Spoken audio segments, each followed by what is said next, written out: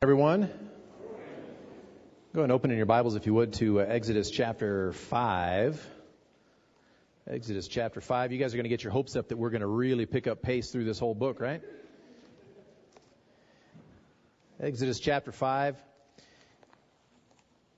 And what a joy to be able to baptize some folks this morning. It was exciting, and I know that for some of them, of course, nerves are involved to be able to stand in front of people. Not really for Amelia so much. Maybe for the rest of us a little. But it is a biblical thing. It is something that the Lord commands us to do, and it has a lot of meaning to it. And part of that is a declaration before you all that we want to be recognized as members of the body of Christ. We want to be held accountable by you, and we want to be considered as one of you among you. And so I'm excited for the fact that these kids wanted to be baptized and follow the Lord in that. So I encourage you, just like we did earlier, that if you know Jesus as your Savior and you trust Him, but you've not been baptized, that's something you need to do.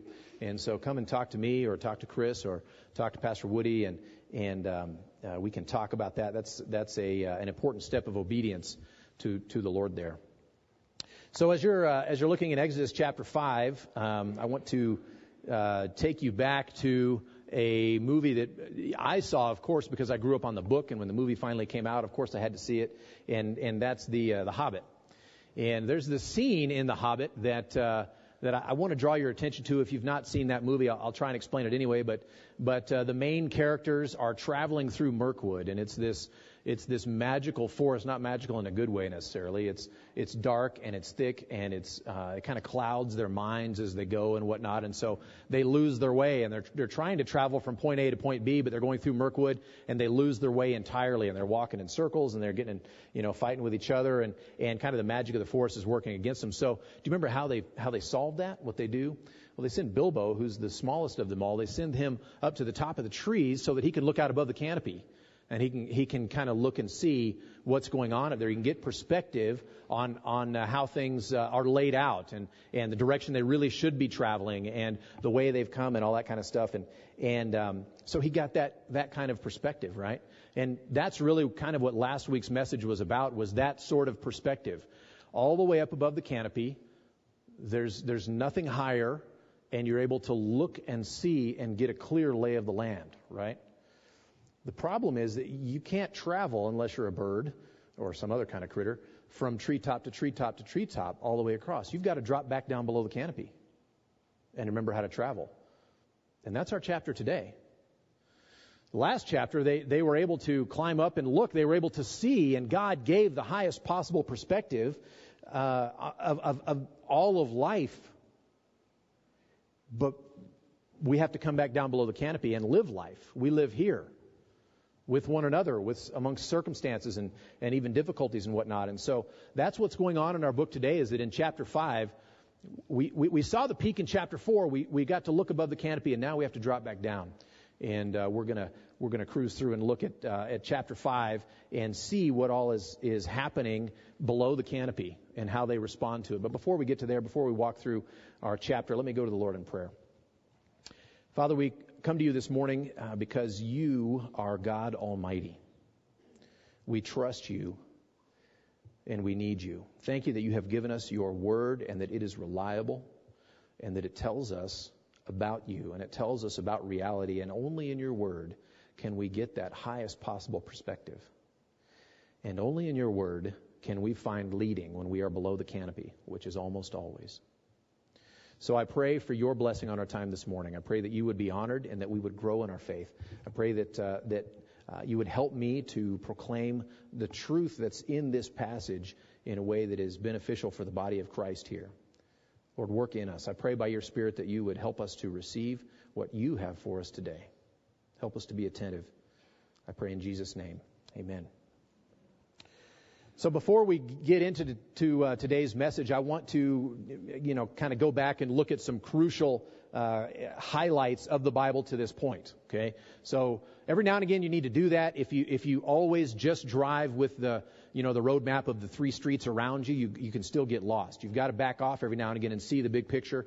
And so that's what we're doing here. We want to back off and look. If you think back to Genesis chapter 12, verses 1 through 3, that was where God appeared to Abraham and gave him instructions. And I'm reading those verses from Genesis chapter 12. Now the Lord said to Abram, "Go from your country and your kindred and your father's house to the land that I will show you. And I will make of you a great nation. And I will bless you and make your name great, so that you will be a blessing. I will bless those who bless you, and him who dishonors you I will curse. And in you all the families of the earth shall be blessed." And so that's really the beginning of this whole thing. That's the beginning of God's relationship in that sense with the Hebrew people, because they are the people who stem, the people of promise who stem from Abram, and then through Isaac, and then through Jacob, and into the 12 tribes of Israel. And so those were the promises that God made to Abram back there in Genesis chapter 12. Abram, whose name would be later changed to Abraham, and he would have children, and God would begin to fulfill those. But then look at where we are now. Flash forward several hundred years and several generations from that time when God appeared to Abram and said those things to him. Now we find God in the process of dealing with his people, and how's the promise fulfillment going so far? Well, they're slaves, and they've been slaves in Egypt for a long time. They've been there for hundreds of years. They're in captivity. They're being forced to work against their will, doing very hard labor. It doesn't seem like God is fulfilling his promises yet. But they're crying out to God, right? They're crying out to God. And if we remember back in chapter 2 and verse 24 of Exodus, we can see that God heard their groaning, and he remembered his covenant with Abraham and with Isaac and with Jacob. And he saw the people of Israel and their circumstances, and he knew what should be done to solve that problem. He saw their plight, and he compared it with the promises he had made, and he saw that the promises were not yet being fulfilled. And so he decided he was going to act in that way. And Exodus chapter 3 and chapter 4 that we've gone through in the last few weeks has been him beginning to work. He's putting things in place. He's starting that motion where he's going to begin fulfilling in very clear ways those covenant promises that he had made. And then later on in chapter 6, he starts talking more specifically about how that's going to happen and laying out what his plan is very clearly to Moses. The point is that God keeps his promises. He made promises hundreds of years ago to Abram, and he keeps his promises. And so here we are, even though it's hundreds of years later, generations later, and now the people are in a dire situation. But God is a God who keeps his promises. And we've seen already through the book of Exodus how many times he's referred to that covenant, and he will keep that covenant. And he sees the people, and he will keep his covenant with them. And knowing that God keeps his promises, and knowing that Moses has been sent to be an instrument in God's hands, keeping those covenant promises, let's look at our situation today. So we're in Exodus chapter 5, and we're going to cover the entire book and up through entire chapter. We're going to cover the entire chapter. We're going to cover the entire chapter,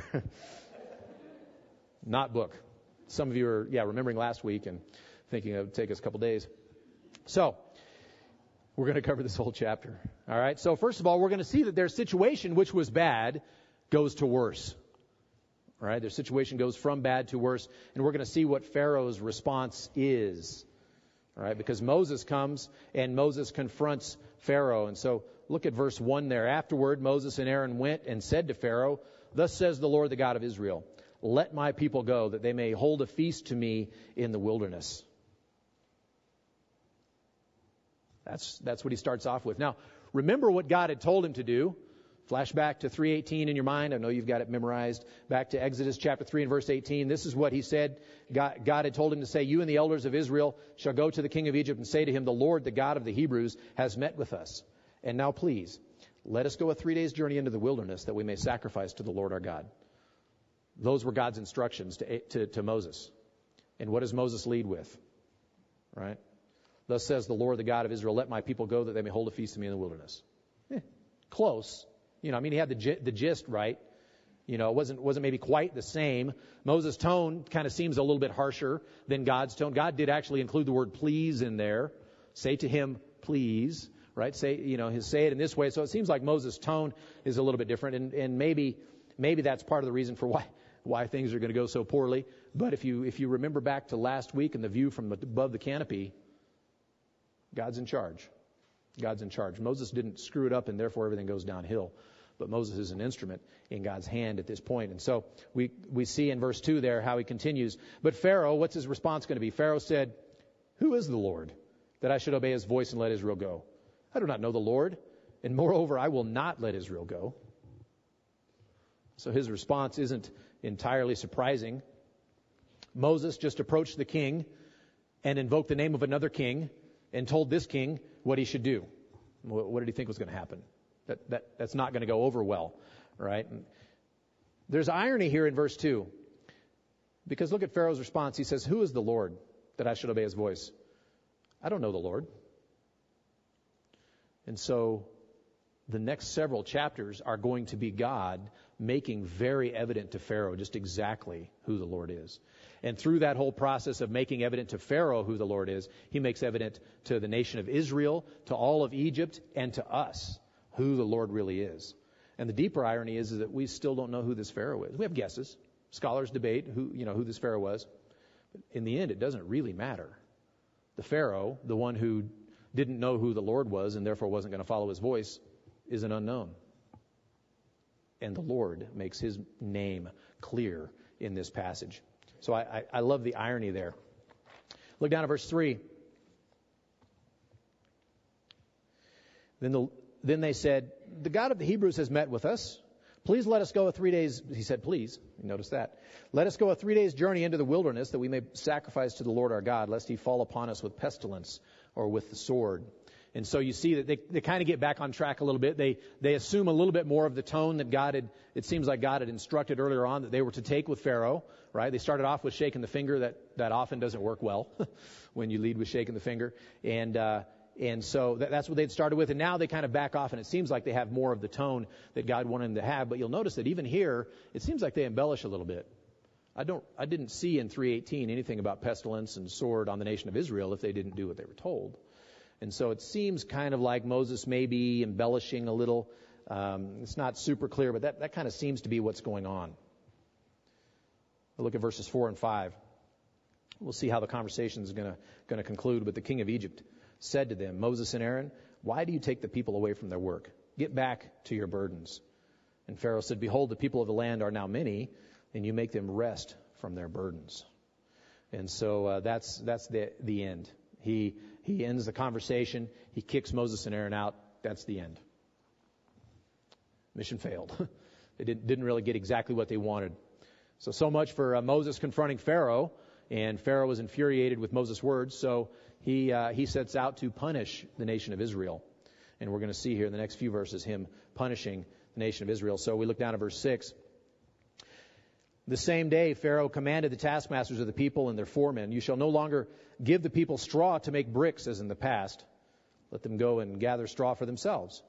But the number of bricks that they made in the past, you shall impose on them. You shall by no means reduce it, for they are idle. Therefore they cry, let us go and offer sacrifices to our God. Let heavier work be laid on the men, that they may labor at it and pay no regard to lying words.'" So we have a couple of groups of people here. We have the taskmasters, and they're Egyptians who are kind of in charge of all the labor that's going on. Egyptian taskmasters. But then you've got the foremen who are Hebrews who've been raised up above the Hebrews, and they're sort of in charge of getting that done, taking commands to the people, making sure that the slave force is getting the labor done that they're supposed to get done. And so you've got this very interesting structure. And so we know this story. We've heard this story a lot. And so it's not a surprise to us, but I want us to see kind of the genius of what Pharaoh's done here, is that he has divided his people. He's divided his subjects, the people of Israel, so that they're now kind of struggling against each other, and he's made it rough. And we're going to see how that's going to play out. But his stated purpose is that the Hebrews should worry less about religious festivals. Work them harder so they don't have free time to worry about what they're going to do on their day off. Just take away their day off, right? That kind of idea. He's going to work them hard. He's a master politician. We're going to see how that plays out. So the result of Moses coming to Pharaoh with instructions from the Lord is that Israel's plight is worsened. Doesn't really work out. Israel's plight is worsened. So the taskmasters, verse 10, and the foremen of the people went out and said to the people, "Thus says Pharaoh, I will not give you straw. Go and get your straw yourselves wherever you can find it, but your work will not be reduced in the least. So the people were scattered throughout all the land of Egypt to gather stubble for straw. So it's bad news. Bad news for the Hebrews. Work was bad, and so you're crying out about it. Okay, I'm going to intensify your work. That's kind of the response that Pharaoh has with him. And so, of course, we know the story. He takes away their straw and says, you enjoyed that we brought you and provided you this straw. That's no longer going to be an option. Have fun going and finding that yourself. But you've got to make the same number of bricks. Right? So he removes one of the key ingredients and says, but your quota is still the same. And so go and gather it. Right? But this straw is not just, any old little twigs or whatever that you can find. It was a special kind of plant, and it was cut especially for this purpose, and it had to be a certain level of, greenness, or it couldn't be too dried out because of chemistry and stuff that went into it and whatnot. And so Pharaoh said, all that's gone. Good luck. And so they go around and they're gathering stubble, like whatever they can find, the grass clippings out of my backyard kind of thing, whatever they can find to make bricks. And so not only is the work of going and finding it difficult, but now the work of making the brick is much more difficult because the raw materials that they're using are subpar. And so the result is no surprise there. Look down at verse 13. We can see kind of what happens there. The taskmasters were urgent, saying, complete your work, your daily task each day, as when there was straw. And the foremen of the people of Israel, whom Pharaoh's taskmasters had set over them, were beaten and were asked, why have you not done all your task of making bricks today and yesterday as in the past? So why are you slipping on your quotas? Right? And so the foremen, the Hebrews, who were in charge of the Jewish labor force, they end up getting beat, right? Beaten. And so the weight comes down on them. And so it's a bad deal, right?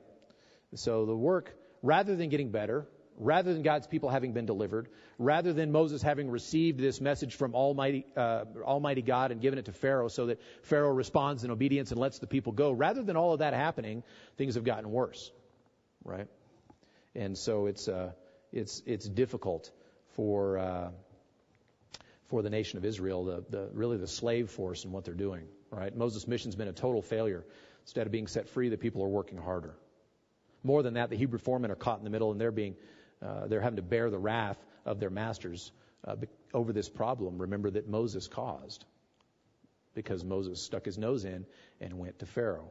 So Israel's response is going to become a theme, by the way, for the rest of Moses' life. They go from being worshipers at the end of chapter 4 to being whiners in this passage. So that's Israel's response. Look there at verse 15. Then the foreman of the people of Israel came and cried to Pharaoh, why do you treat your servants like this? No straw is given your servants, yet they say to us, make bricks, and behold, your servants are beaten. But the fault is in your own people. So they take their case directly to Pharaoh himself, the foremen do, and they complain to him, right? See, because they're being beaten for the slaves' inability to produce, and the real problem isn't the production level of the slaves. The real problem is that the Egyptian people are not supplying them with the straw. So it's a supply problem, not a production problem. Why are we being beaten for this? Why don't you straighten out the supply issue? That's kind of what's going on. The problem's with the Egyptians. It's not with the Hebrews, and yet the Hebrews are paying the price. And so Pharaoh's response there is predictable, and it's not super original. Look there in verse 17. But he said, you are idle. You are idle. That is why you say, let us go and sacrifice to the Lord. Go now and work. No straw will be given you, but you must still deliver the same number of bricks. And so he holds to the party line.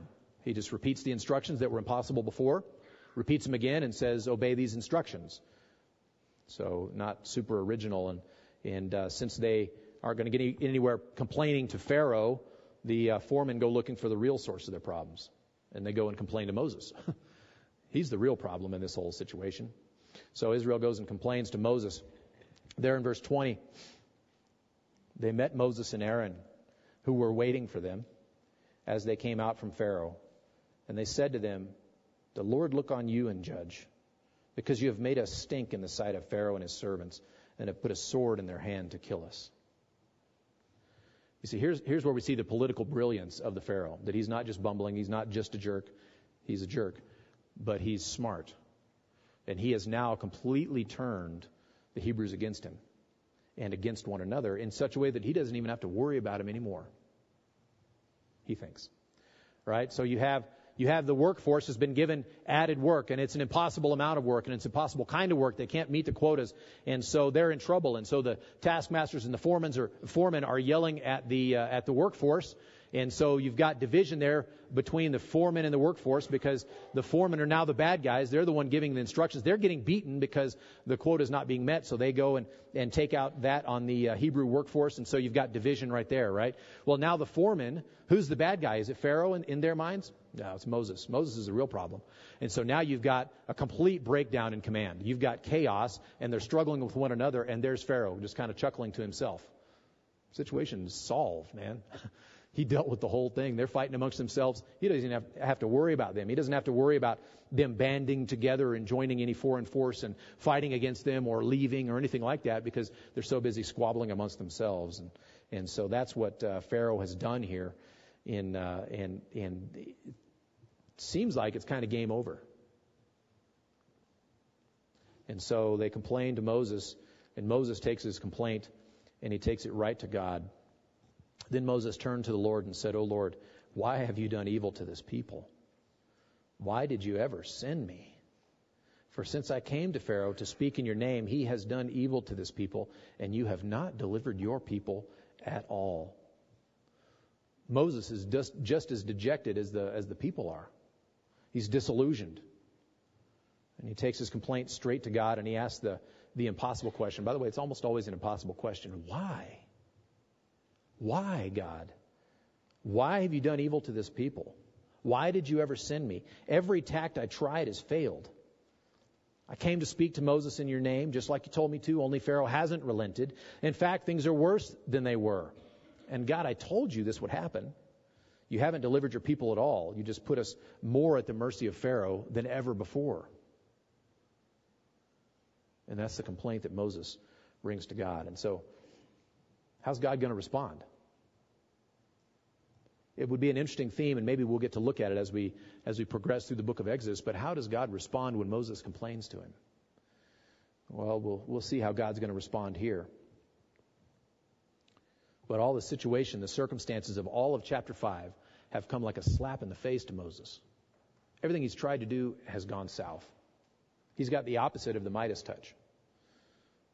And so he's dejected and he complains to God. So how's the Lord going to respond? Well, he's going to respond. The Lord is going to respond there in verse 1. We're only going to look at verse 1. We're not going to try and make it through another chapter. We'll do just verse 1 there. But did you notice, before we read verse 1, have you noticed that God never spoke in chapter 5? God never spoke in chapter 5. He was reported in speaking. Thus says the Lord. Moses quoted him. The Lord never spoke. Well, finally we hear his voice, and he speaks up here in chapter 1. And this is the first time we hear him speak. And he says, "But the Lord said to Moses, now you shall see what I shall do to Pharaoh."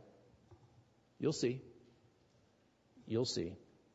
The problem is not that God had not been at work. The problem is that Moses hadn't been seeing what God was doing. Now you will see, God says to him. God had warned him back in chapter 3 and verses 19 and 20. He says, "I know that the king of Egypt will not let you go unless compelled by a mighty hand. So I will stretch out my hand and strike Egypt with all the wonders that I will do in it. And after that, he will let you go." So God had already warned him what was going to happen. He had already warned him that it was going to go bad before it got better, right? So God is at work. God is at work. And he says here, continuing on, that Pharaoh will send them out. Pharaoh will send them out. Now you shall see what I will do to Pharaoh, for with a strong hand he will send them out. Moses, you're worried that people have not been set free. They've not gotten out of the land. They've not been able to be delivered under your ministry so far. It's looking pretty bad. But with a strong hand, Pharaoh will send them out. God's telling him what's going to happen. You see, God is at work persuading Pharaoh to let the people go. That was Moses' initial demand, by the way. Let my people go. Let my people go. More than that, though, God means to persuade Pharaoh to send the people out, not just passively allow them to leave. Or the Hebrew word that's translated let earlier in our passage, let my people go. It's the same root word as what's translated send here, but it's intensified.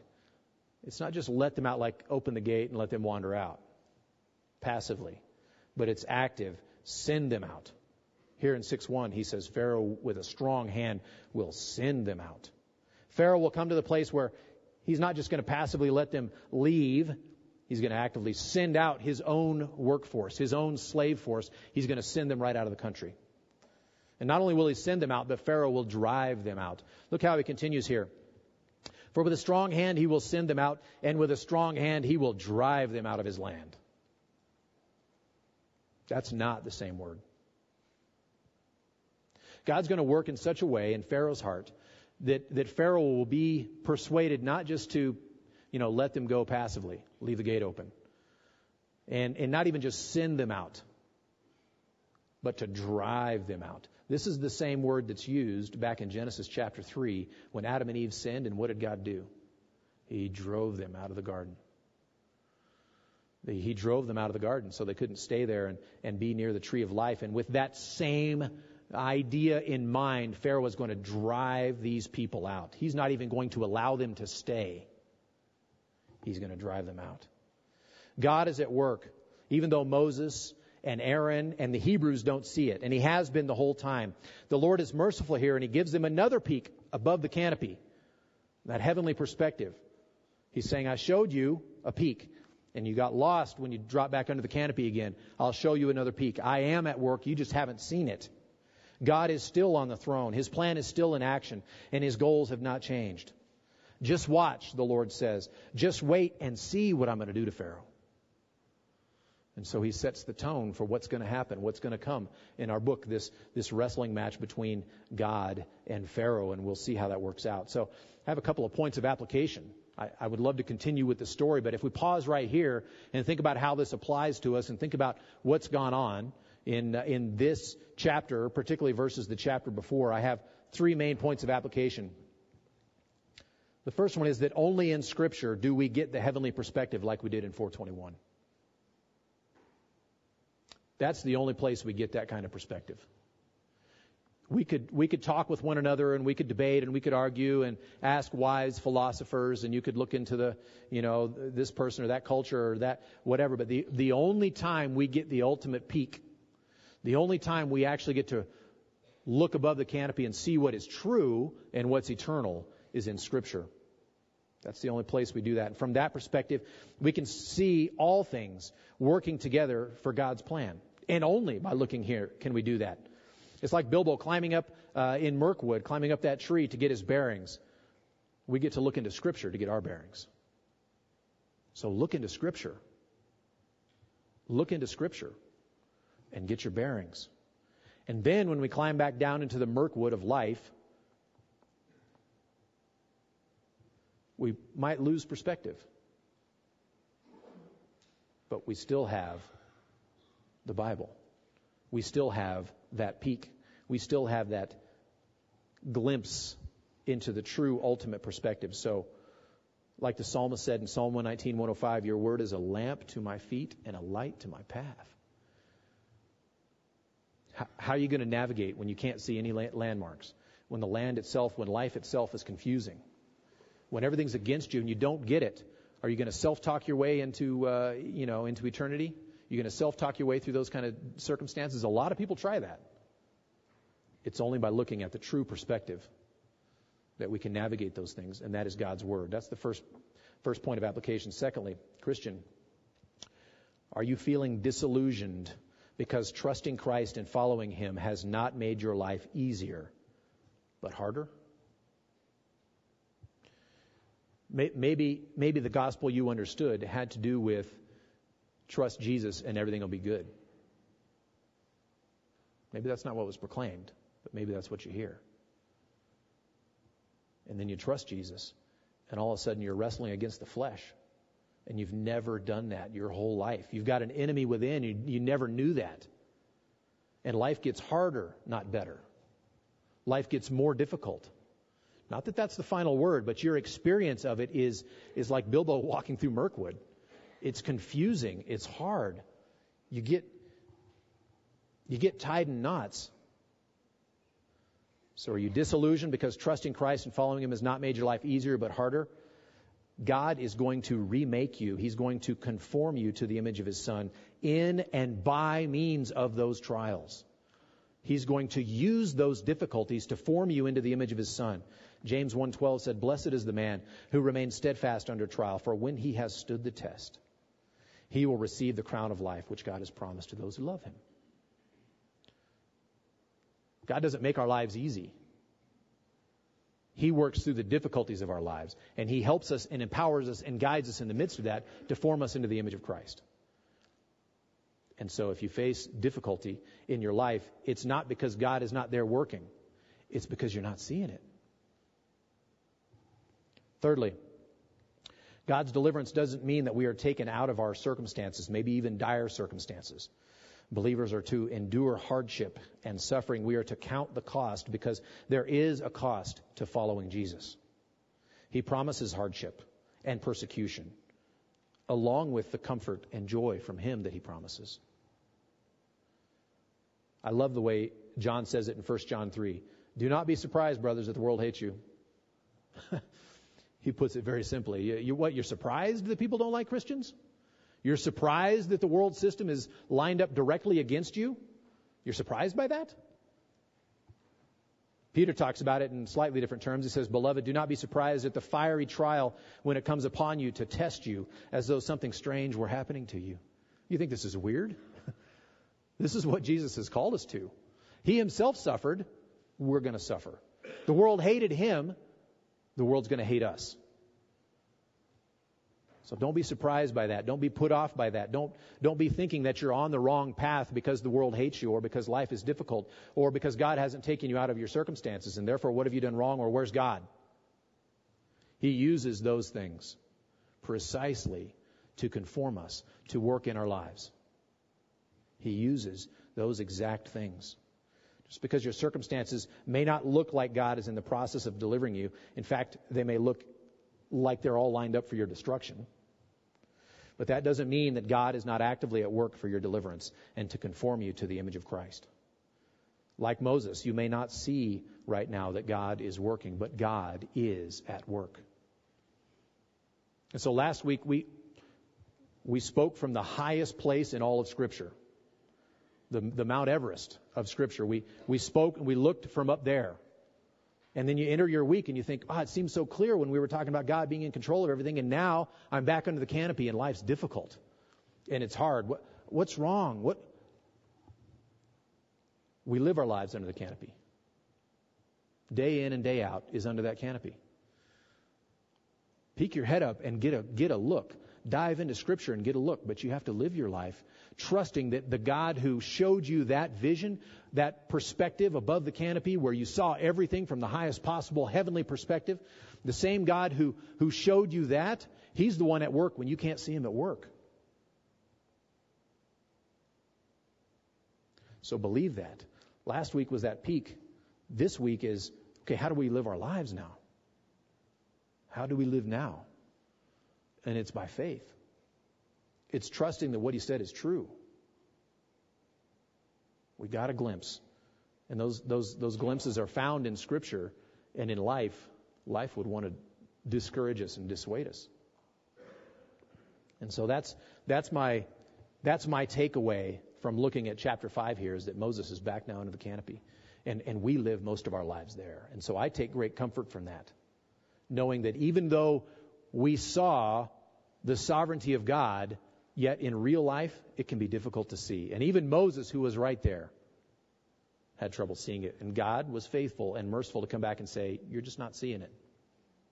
And by the way, He's not done talking. The book continues, and He continues to talk to him. But that's where we are right now. And so that's what I want us to take away from this passage, is that comfort. Life is difficult. That doesn't mean God is not there. Take comfort from that. Let's pray. Father, we love to see the plan. We love to look from the top and know what's going on. We love to understand. We love to have it laid out for us, what the schedule is going to be, what the plan is going to be, how it's going to feel, and how we can avoid the things we don't like, how they're going to feel. And sometimes you give us glimpses. Sometimes you tell us that ultimate perspective. Those times are rare. Those times are rare that we get to look from the top of Mount Everest and see. We live our lives down here, below the clouds and below the treetops and in the confusion of life. And so, Lord, I pray that you would work in each of us, that we would trust you even below the canopy, that we would understand that you have not changed. Your plan has not changed just because we've lost sight of it. Thank you that you are unchanging. Thank you that you keep your promises. No matter how it appears, you keep your promises. Pray for your blessing on each one here. I pray that they would know you that way. I pray that they would trust you that way, that God is the promise-keeping God. And what you said you would do, you will do. Period. Lord, thank you for your word that tells us truth, that gives us that high perspective, and that gives us guidance when we're down in the weeds. Pray in Jesus' name. Amen.